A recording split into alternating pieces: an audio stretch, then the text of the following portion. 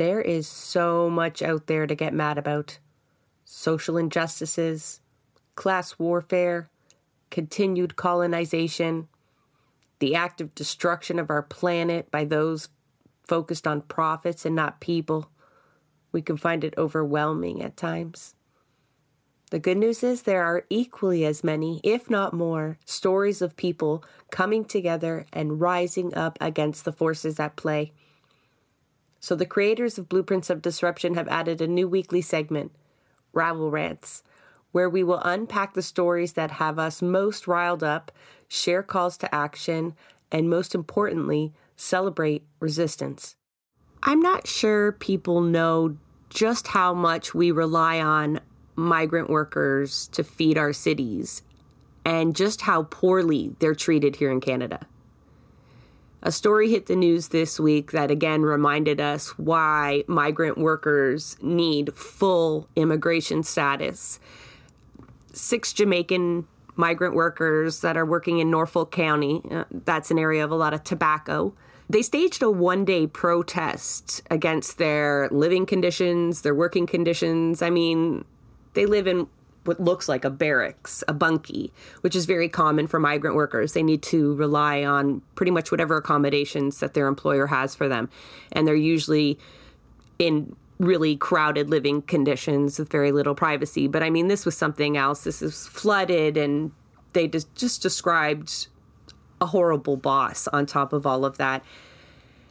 And they staged a one-day work stoppage, tools down. Following that, 6 of those workers were sent home to Jamaica 2 months earlier than anticipated. They were fired.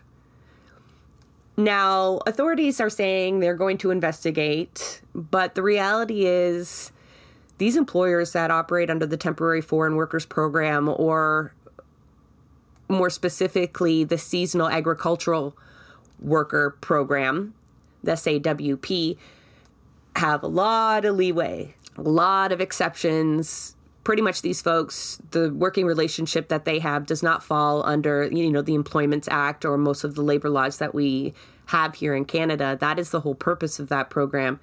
And so they're able to tell authorities, the farm in question here, the piece of shit worker that you see on the video going viral, he tells authorities, well, they were having problems with the crop. So they sent 6 workers home. But one of the remaining workers on site has let us know that 6 new migrant workers have since shown up at the farm. These workers are from Mexico. So clearly it's a tactic being used by the employer to punish any type of resistance that's happening amongst the workers, any kind of pushback, right? Another one of the excuses this worker is using to defend what he's done is that, well, not all the Jamaican workers were sent back.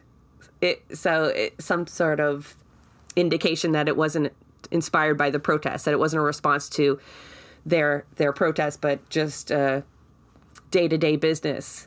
So, did you watch that video? Yeah.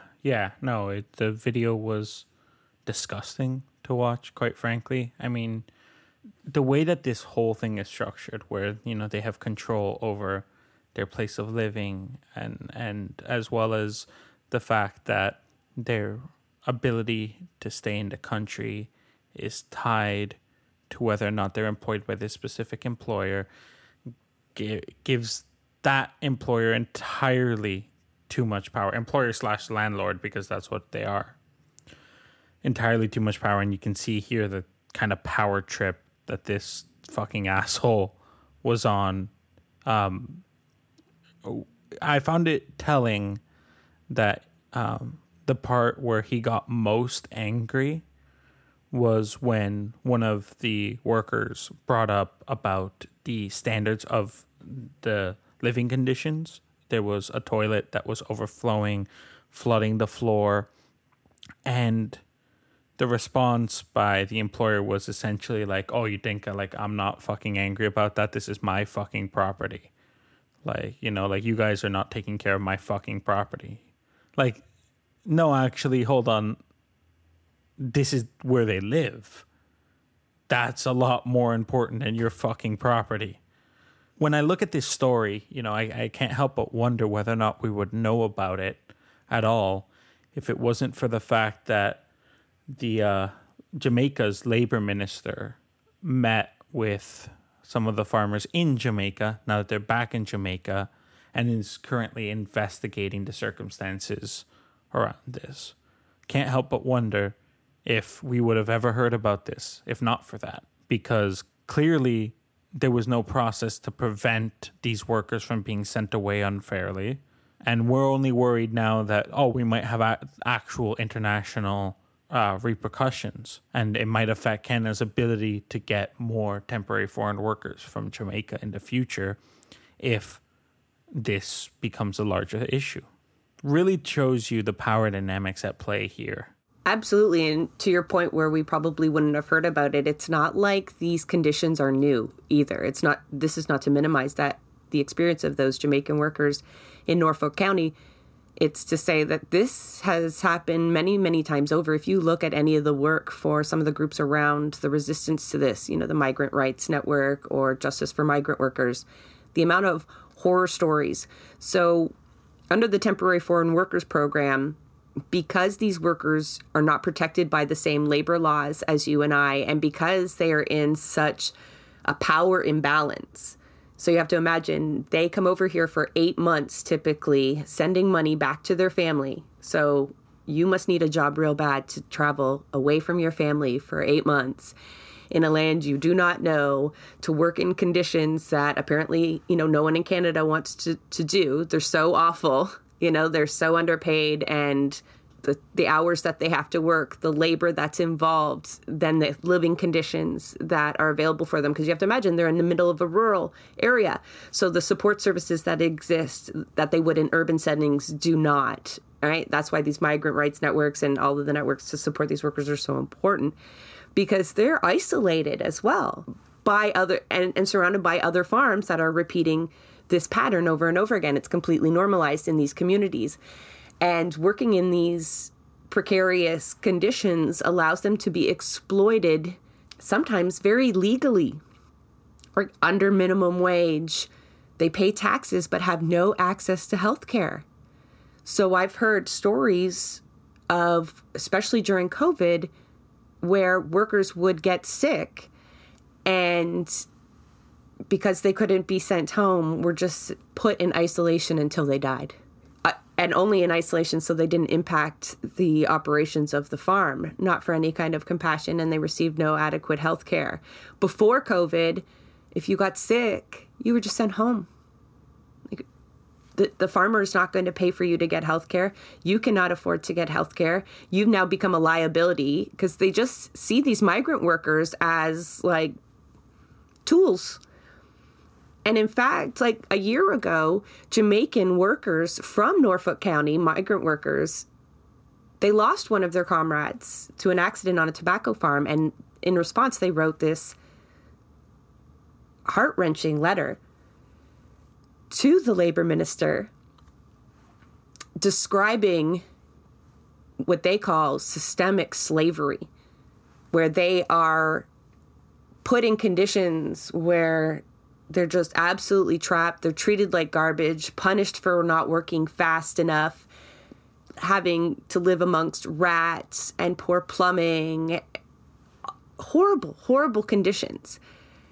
And yet we still look at these as completely acceptable, right? The Temporary Foreign Worker Program is been around since 1966. Well, at least the seasonal part of it, the seasonal agricultural. We have been bringing in workers from Jamaica since 1966, and they expanded that to include other parts of the Caribbean and Mexico. And we completely rely on that.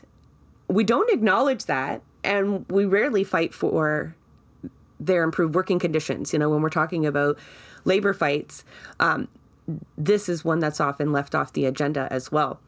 And it's worth mentioning the coercive tactics to even bring these foreign workers over in the first place, right?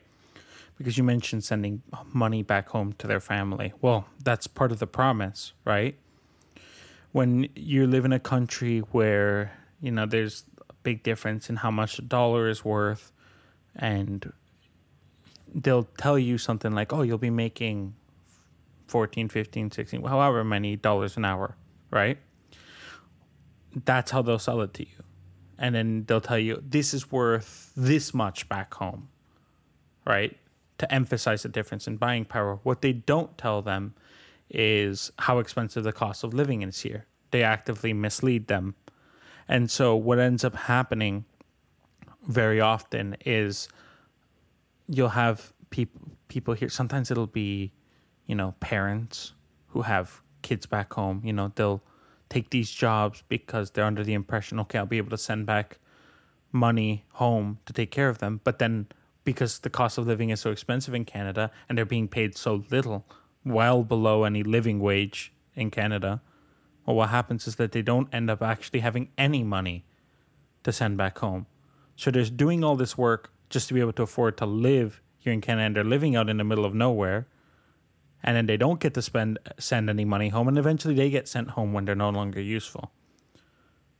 So it's an absolute exploitation. I mean, this is, the fact that we allow something like this in today's world shows you, it shows you, first of all, just what happens when you why we need workers' protections, because this is what happens when you don't have workers' protection.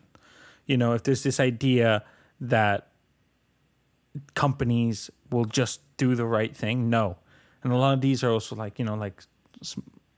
smaller farms, they're not doing the right thing either. Hiring these temporary foreign workers because these are jobs that Canadians don't want, quote unquote, right? That's what they say. Oh, well, we can't find anyone in Canada to work these jobs, so we need to bring other people in. Let's talk about that. Now, they've made what they call improvements to the temporary foreign worker program in terms of what companies are allowed to claim that they can't find the labor. But I'll tell you that Tim Hortons, it came out years ago that Tim Hortons regularly was using the temporary foreign workers program to staff their stores. So it allows employers to say, hey, we can't find, this type of skill, the level of employment, we can't find enough people to fill these spots.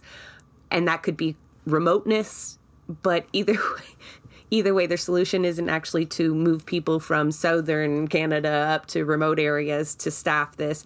It's to rely on dire economic situations in other countries that are so desperate for good jobs that they will send people over to be exploited, right? So the labor minister in Jamaica, yes, he should be outraged at the treatment of his nationals, but at the same time, he's responsible for the labor conditions within his country that force folks to have to travel so far to gain any kind of adequate employment.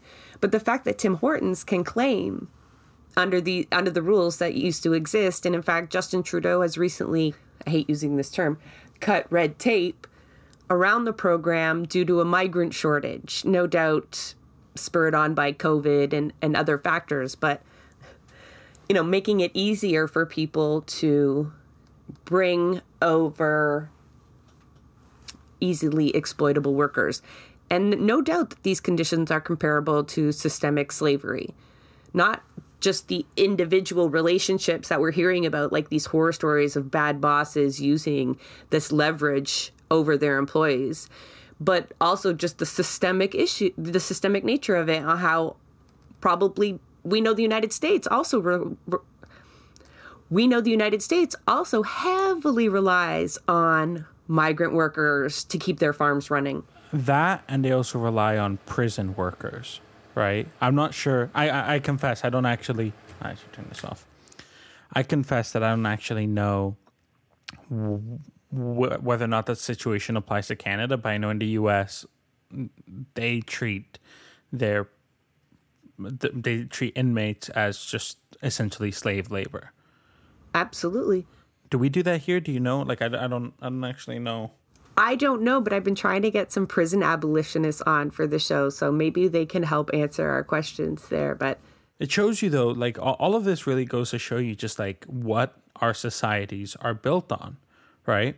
And I, of course, me being me, I have to mention the fact that, we're not just exploiting foreign workers that we bring over to Canada. We're also exploiting foreign workers in their countries with the companies that we bring to their countries so that we can make money that comes back to Canada, but it doesn't actually go to Canadians. It goes to the richest amongst us, right?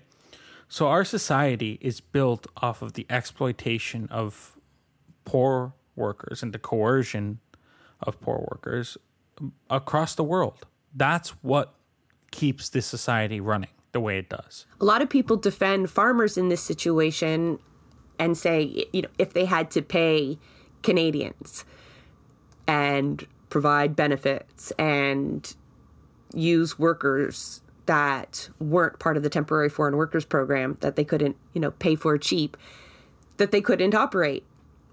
But again, that's going back to what kind of business model have we created? And I mean more as a society, not the individual farmer, that our farms can't exist without slave labor. What has our government done in terms of securing our food by means of relying on migrant labor? And it's not the fact that these folks are traveling and coming from other places or taking Canadian jobs. This is how our economy has operated for generations. These aren't really jobs for Canadians. We apparently have told ourselves that we deserve better working conditions and that we are not willing to subject our people to farm life, like hard work on the farm. And actually, because I see them, I see this. I live in farm country, and you see the migrant workers out there doing those long, long hours and living in these tiny, tiny buildings. And yet when I go to the farmer's market, I do not see them. We like to pretend like this is not happening. And I think it would shock people. I don't think many people do know about the temporary foreign workers program and that we have laws in place that actually allow employers to completely exempt themselves from the Employment Act. All of those rights that we thought were like the bare minimum that we fought tooth and nail for some reason, Jamaicans don't deserve it. Mexican workers don't deserve that. Not on our soil. And that's horrific. So hopefully, as more people know about it, and more people plug into the resistance movements around it. We've mentioned them again. We'll throw their links in the show notes. But the status for all movement is something to really pay attention to. Like, that is demanding full immigration status for all migrant workers. And I know there's a lot of people that will be like, whoa, that's a big ask.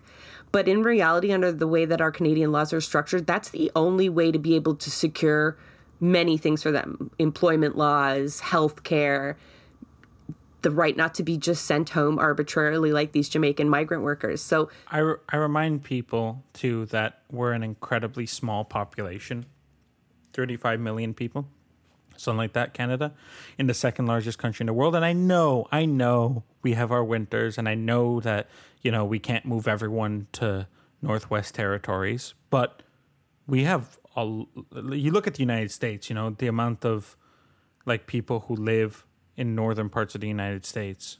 We have more than enough room here. And, we talk about housing. Okay, so we're bringing in temporary foreign workers because we don't have enough people in agriculture. And then, what are people going to say about giving status? Oh, well, we don't have enough housing. How about we bring in people who are able to do construction? We give them full, proper status. We pay them properly, and we build some houses, That's the thing. With more people comes more resources. And one thing that's also worth mentioning, just because, there's so much ignorance around this, is that immigrants contribute much, much more to the economy per capita than people who were born in Canada. Immigrants are doing so much, yet they are so easy to blame. Oh, we don't have enough. Oh, it's those fucking immigrants. No, actually, you have more because of them.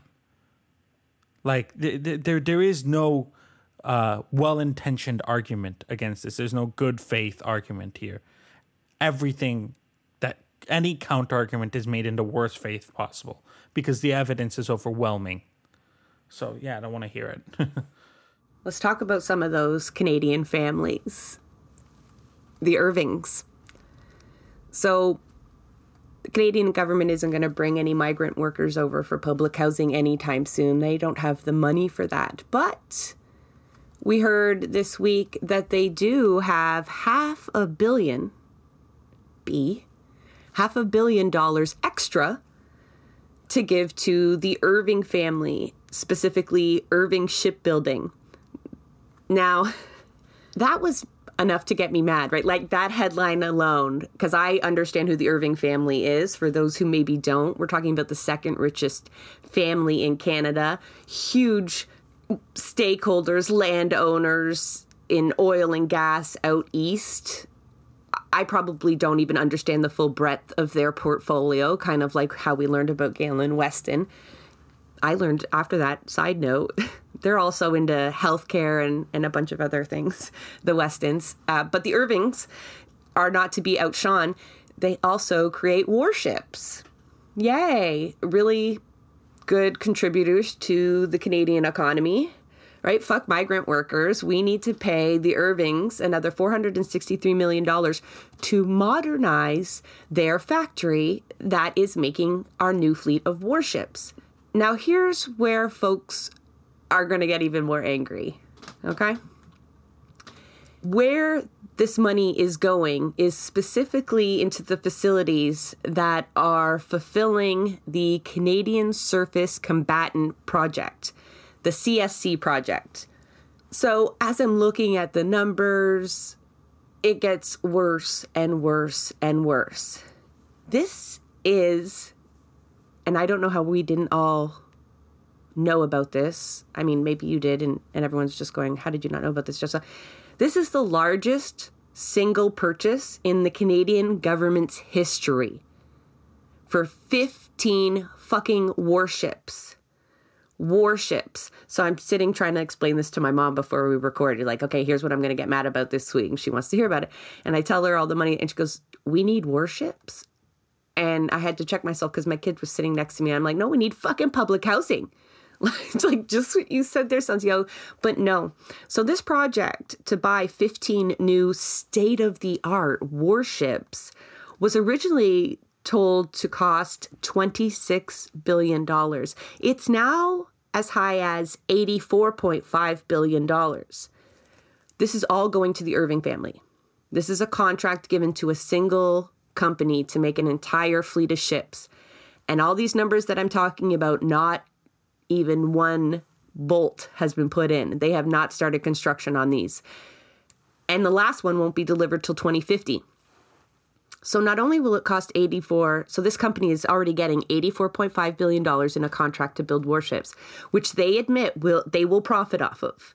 And somehow they convince the federal government during the summer when nobody's looking to give them another $463 million. These warships, now this money won't go to the Irving family, but in the life cycle of these warships, they will cost us another $300 billion. Warships. Something no Canadian, no person in the world will benefit from, save maybe if they're involved in some evacuation somewhere, or maybe they're searching for some billionaires who've gone lost looking for the Titanic. I don't know. But $300 billion to maintain these warships. And I don't imagine that includes the staffing of these warships and the training. And there's got to be costs that clearly aren't part of this line item here. How does something like this, I mean, we could start a whole discussion on the Canadian media on top of this, but like how it hasn't been front page news every single time those costs have ballooned, or how it's not a side note every time the Liberal government comes out and says, you know, we don't have it in the budget yet to give emergency payments to disabled people that we know are starving. We still have to, you know, have rounds of consultations around that. But the Irvings come and say, hey, we need new shiny new digs so that we can pump up warships a little bit faster. No problem. That money appears, no problem. It's probably not a consultation. We're probably talking about a few phone calls, a few round tables, and that money appeared out of nowhere. We always have money for war. And so few Canadians question that. You know, we have people shitting on immigrants for coming over here and taking our housing and requiring social services and, you know, like pitting unhoused people from Canada against unhoused people from other countries. And meanwhile, the Irvings are raking in cajillions, and they're not even a footnote in some of these articles. Yeah, no. I mean, I'm still stuck on the dollar figure there because I can't help but think of what could we do with that money? You know, what kind of programs could we run with that money? You know, we're in a housing crisis. We can build all the houses we need with $300 billion. We could have completely universal healthcare with $300 billion. We could end food insecurity with $300 billion. 15 ships. That's just 15 ships. So I'm not talking about the aircraft. I'm not talking about helicopters. I'm not talking about guns, bombs, all of the other things that we spend when we go to war or our peacekeeping missions, whatever they want to call them. This is just on boats we don't have yet to replace the boats we do have, because they want better boats, faster boats that have, I mean, even the name of it alone, Canadian Surface Combatant. We're not even pretending that they're protecting anything. They're combatants. That's a form of aggression. That's a really kind of positive enforcement there. And again, we're subsidizing fucking billionaires. Like the Irvings are worth billions already, right? They were awarded one of the largest contracts too off of the coast of Newfoundland and Labrador to extract natural gas. And it's never ending, the profiteering and destructiveness that is tied into that family. Like the resource extraction and the weaponry. These people shouldn't exist. And I know I don't mean violence on them. How we've created a society where you've got essentially Mr. Burns sitting there just profiteering off of our destruction. And they are called into galas and they are honored in a million different ways. And we put them on the cover of Time magazine, and our Liberal government can find money to make their factories modernized. Why are those costs not incurred on the billionaires themselves or their companies? Like, how is it even possible they consider this? And I'll tell you why. It's because they've already invested and committed to $84 billion. So if that factory isn't up to snuff, if that factory can't fulfill that contract, they're going to be even more screwed. So now whatever happens to that, they need to they're beholden to the Irving family and Irving shipholders until that contract is fulfilled. And we're talking about 2050. So apparently taxpayers are just going to continue to just pay out the nose. And none of it is going to the right places. You know, I had an argument with somebody from the Canadian Taxpayers Federation. And I even roll my eyes talking about them because I hate framing people that way as taxpayers. You know, it's like that's your only value. But you know, he said to me something that I couldn't argue with, and I think I've mentioned it here before on the show. It's just when we're talking about taxing the rich and so that we can get the things that we want. He goes, but you don't. The government has billions and they don't spend it on what you need. So why is taking more billions in taxes going to be any different? That money essentially will just go back to the billionaires, and I couldn't argue with that. I honestly couldn't even argue with that if you had an NDP government, because we know that they see most of those companies as job creators and investors in the Canadian economy, and they would too prop them up in ways. Like, it's a neoliberal ideology that does that. But it was hard to kind of continue that argument that if we could just have a rich tax, you know, and create enough revenue. The issue isn't revenue. It's the choices of where we spend that money. You know, it's not on paying workers adequately. It's not on subsidizing our food so that we don't have to rely on slave labor. It's on bailing out the weapons industry. Yeah. And it's money that also, when it gets funneled into like people like the Irvings, you know, that's taken out of the economy. It slows everything down. There's a big difference between giving money to rich people, and versus when you give money to social programs, what happens with that money is it goes right back into circulating the economy, and it makes everything run better. I mean, this is like for fuck's sake, any economist who knows even the most basic level of economics will tell you the exact same thing. That's how we know that this is intentional and malicious, you know? That's how we know that they're not looking out for the people, because they have the solutions in front of them. If they ask the professionals, they're going to tell them, oh, yeah, these are the solutions in front of you, and this is why you should do it. It's kind of a no-brainer. And you know what? It's what they do in plenty of other countries in the world where they have much more in-depth social programs than what we have. And even that, I mean, I have my criticisms there. That's not nearly enough. And obviously, what we're advocating for is well beyond social programs. We're advocating for complete systemic change. But for fuck's sake, they don't even do the social programs, you know? Like, it's a level of frustration. And I know, like, you know, we're talking about warships here, but I can't help but think it's all of it, though. It's everything. It comes back to everything, because, you know, we start talking about the temporary foreign workers. It's like, okay, you know, I calculated it for a second. You know, I was like, there's 135,000 temporary foreign workers. How much would it cost to subsidize a salary of $60,000 a year? I just picked $60,000, random number, and it's like, oh, that would cost just less than $8 billion. Holy shit! You know, no way.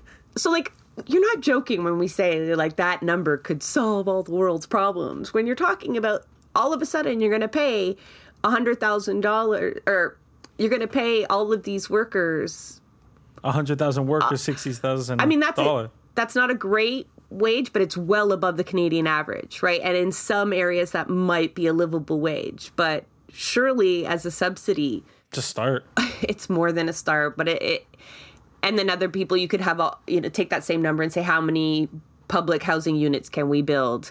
How many hospitals can we fund? How many nurses can we train and then pay adequately? It's always about choices. And the reality is our governance is 100% ordained by capital and backroom deals, because like Santiago said, it doesn't even make good economic sense to hand the Irvings that kind of money, as opposed to divvying that $463 million out to every person in Canada. That money would actually go right back into the economy, and the Irvings could pay for their own repairs, and their stupid war machine deal would still be on, and we'd all be the better for it. And they know this. Yeah, it's also worth mentioning the fact that the Irvings, I mean, they're quite connected when it comes to Canadian politics, especially out east. And I didn't fully understand how connected they were until during the last during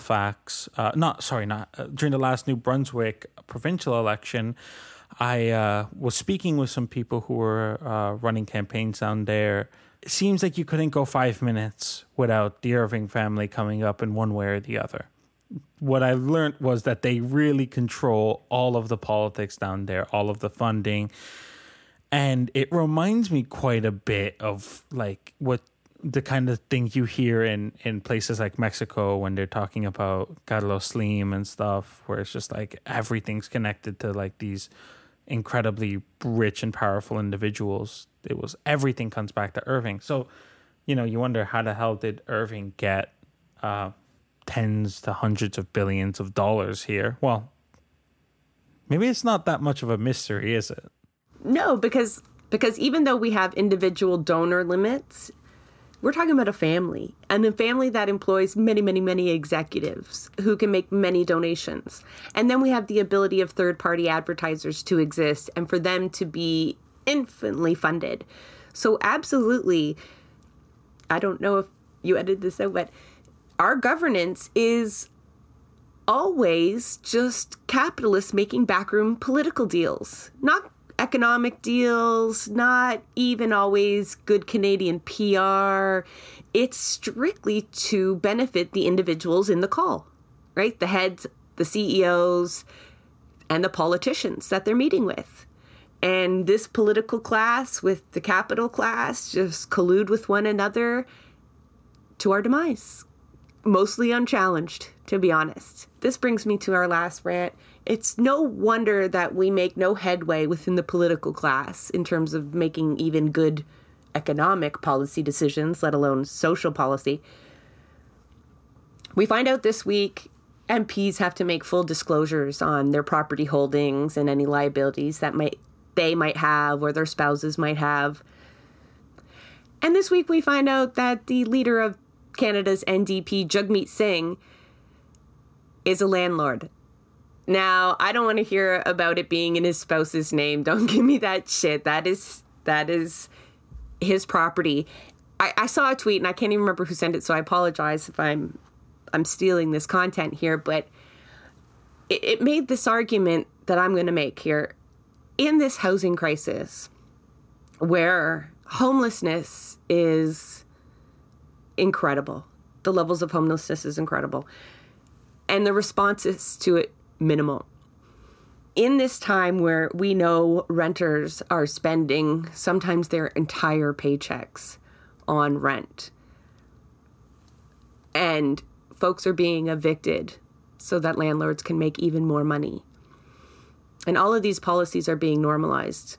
At the same time, the leader of the so-called working class party, the same man who is up there talking about greedflation and the greed of CEOs and the greed of RBC, this man decides in this moment in time, he's going to become a landlord. He's going to get in on this game.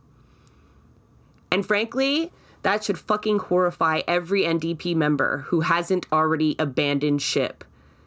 Your leader is making money off someone else's shelter. He thinks that's okay. There is no hope for that party to decommodify housing when your leaders are landlords.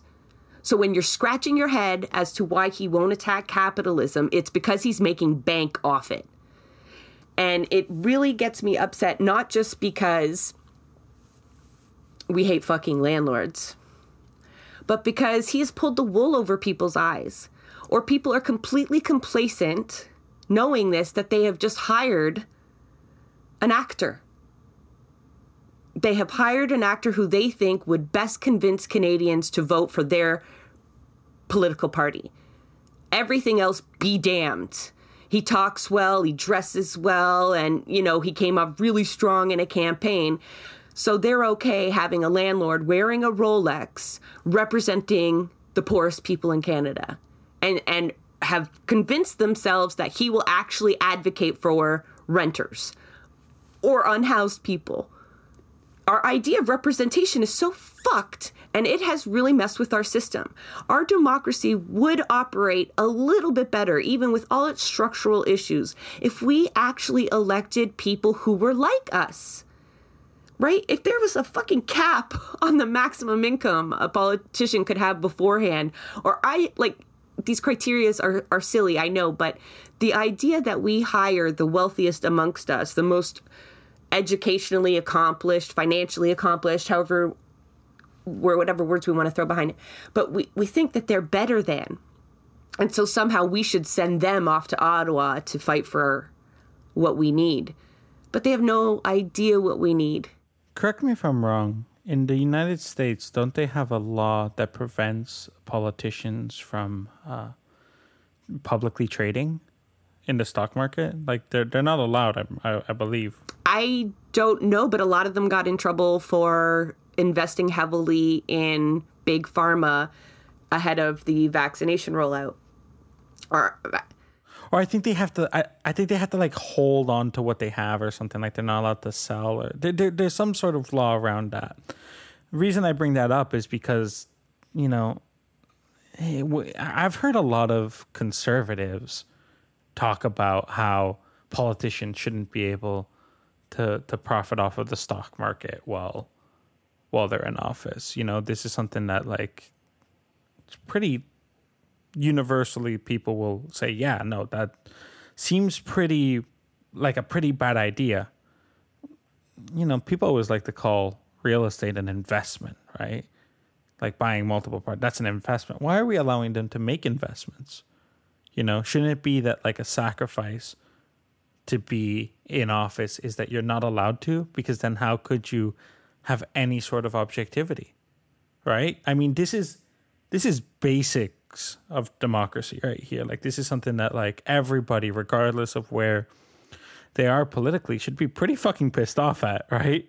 Particularly the people on the left, because I think the decommodification of essential goods is critical to leftist ideology, right? Like, there's no way folks need to be paying. Like, if we control the means of production and redistribution, we should not charge for shelter, right? Like, we're making the best society possible. We have that control. We would do that. But there is some validity in creating a balance where public office isn't a hardship.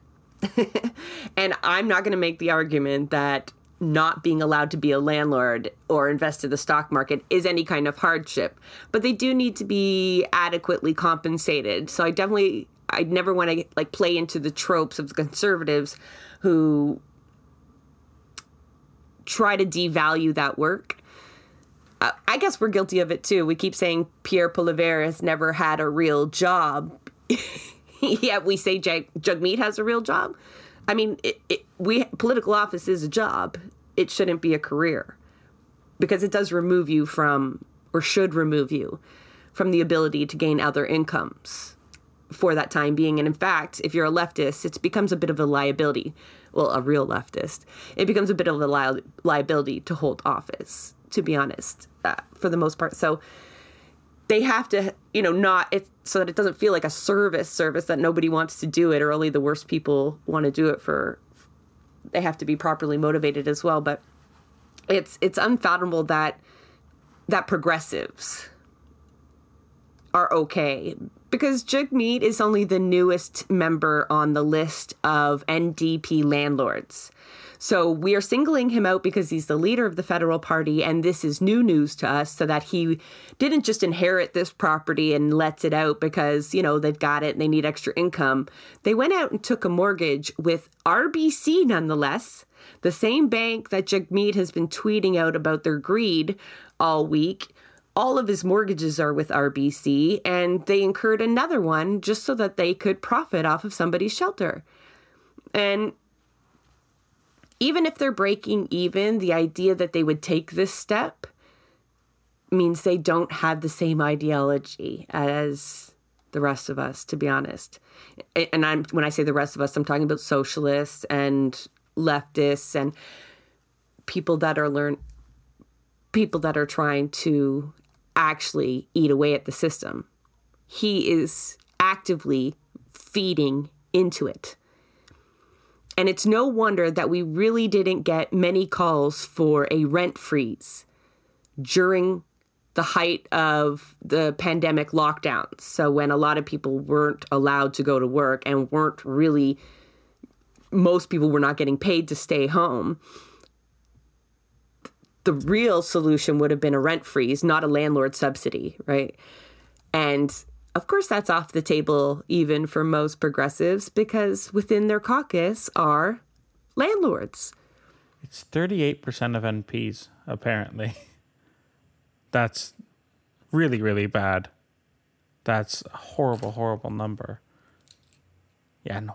And we expect to get anything done. And they're also taking money from the developers, of course, as we talk about constantly on this show and nowhere else, because outside of election season, nobody seems to mention the developer money. So they get them on both sides of it. Absolutely. And we can't forget that MPs and MPPs are given housing subsidies.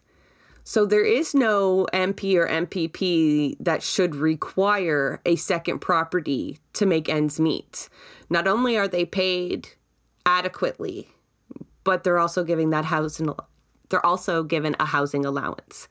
So amidst these conditions, still, Jagmeet thought it would be a good idea, good optics even, to become a landlord during this crisis. You know who else is a landlord, by the way? Andrea Horwath. She's a landlord. Another fun one is Chris Glover, who was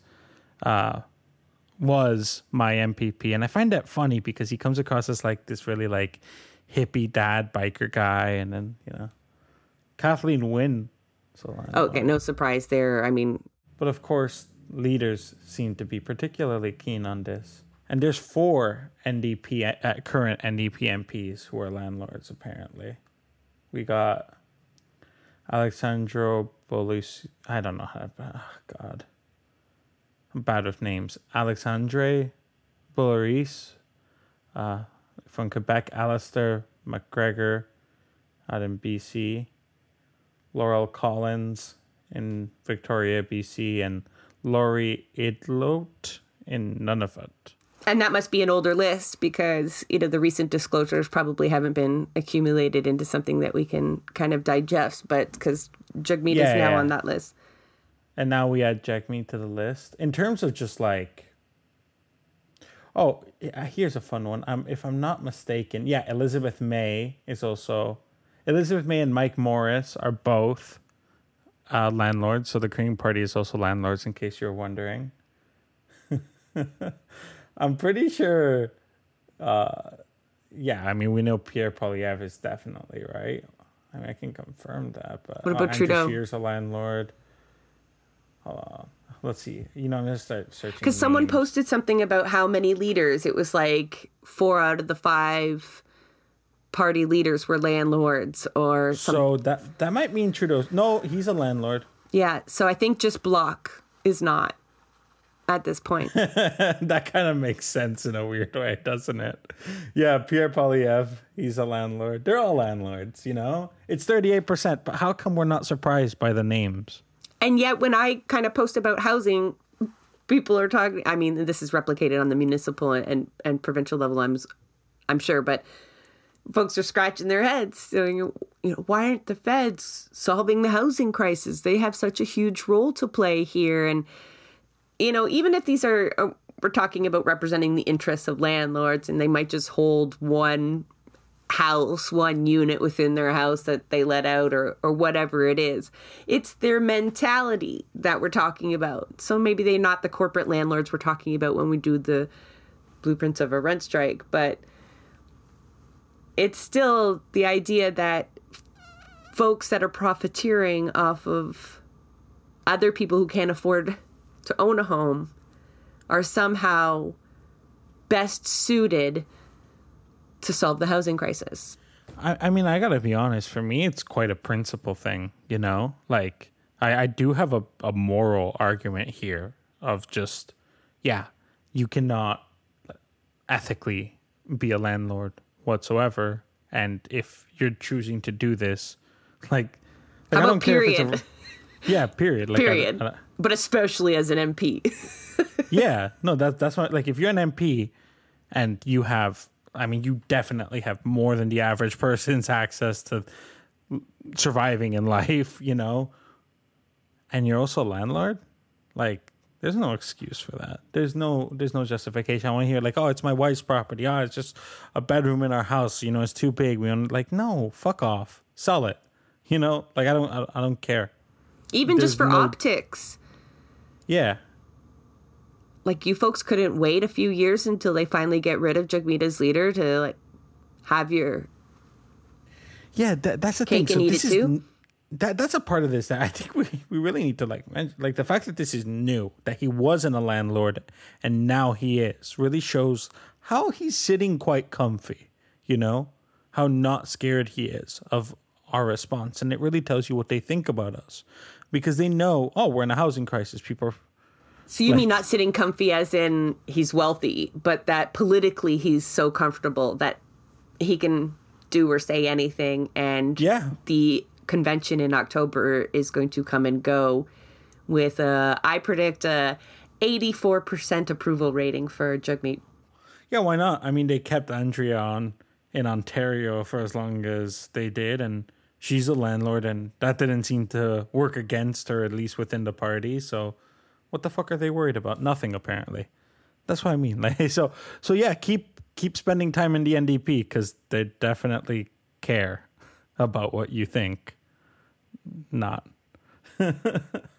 Sorry, I'm a little salty right now, but no, you have every right to be, because I joke when I say Team Jagmeet and I picture the free stickers that they try to hand out that has the cartoon of Jagmeet, and we've talked before leadership cults on how the NDP has completely centered themselves on this personality of Jagmeet and not values. Right? Like they don't feature other MPPs or MPs. They don't prop up movements and highlight them. It's very focused. And if you look at the budgeting around campaigns, it's very national campaign, leader focused. The other parties do it too. I get it.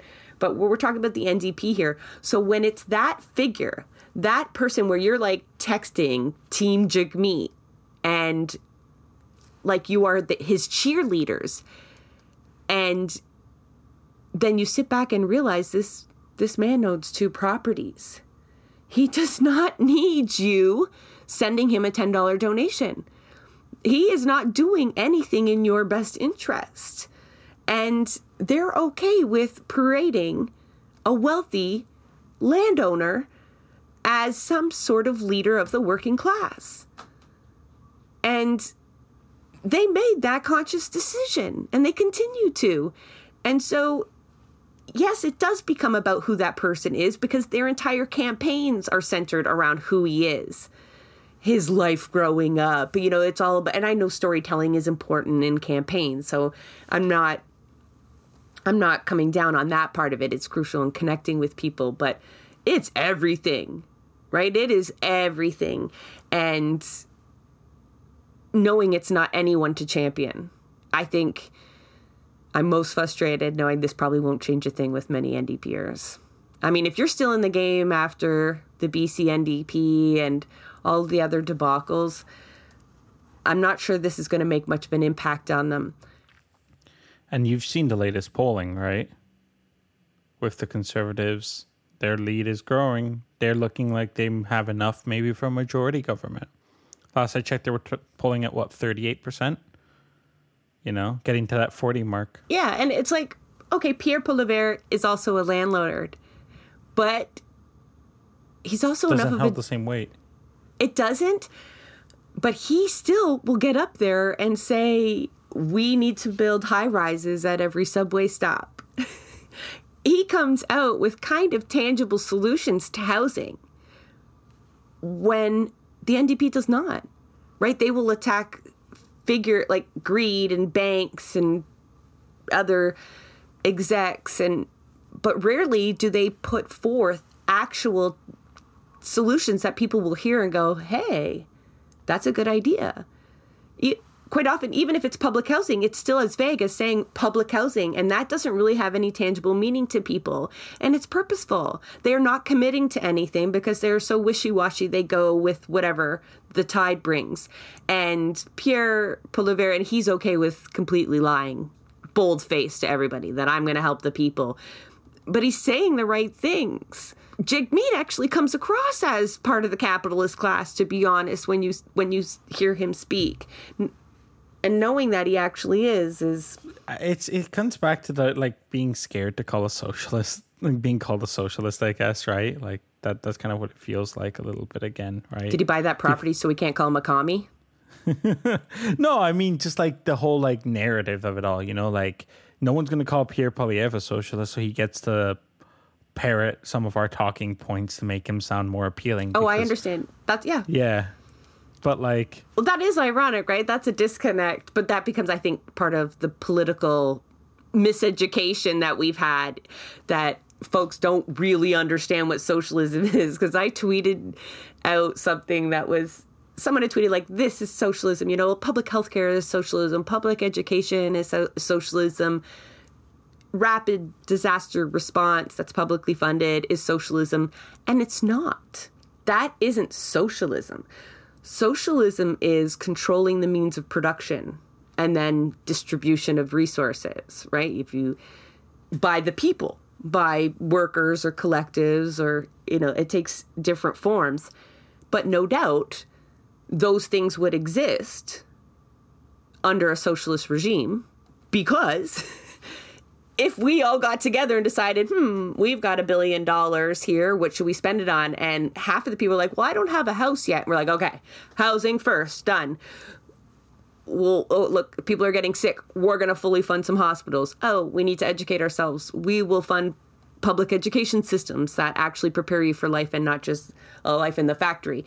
And yes, these systems will exist and be well maintained, but they aren't in themselves socialist. And we know this because they exist under neoliberal regimes. They look completely different, but they aren't socialism. They also can be taken away at any moment under these neoliberal regimes, right? That's a part of why we talk about the systemic change, right?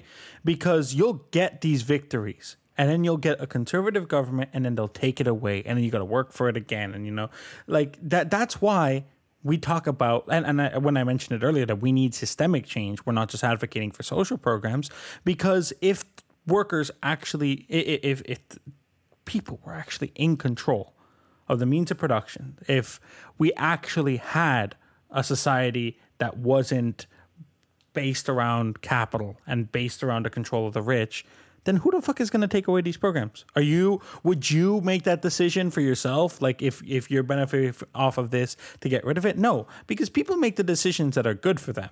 And what's good for the people is good for all of us, that's how it works. It comes back to we see how it works when you give workers more control in a business and they do better, bring back my statistic that I always like to quote about how worker cooperatives have over 80% 5-year survival rate versus less than 40% for traditional businesses, because people will make the decisions that are good for them. That's overwhelmingly true. And however many studies you look at, however many different systems, you means test something. No, you actually give people control, then it works better, right? That's how society can function too. So that's why we're advocating for complete change, not just little temporary social program solutions that will then get repealed and we're going to be left with even less. That is a wrap on another episode of Blueprints of Disruption. Thank you for joining us. Also, a very big thank you to the producer of our show, Santiago Halu Quintero. Blueprints of Disruption is an independent production operated cooperatively. You can follow us on Twitter at BP of Disruption. If you'd like to help us continue disrupting the status quo, please share our content, and if you have the means, consider becoming a patron. Not only does our support come from the progressive community, so does our content. So reach out to us and let us know what or who we should be amplifying. So until next time, keep disrupting.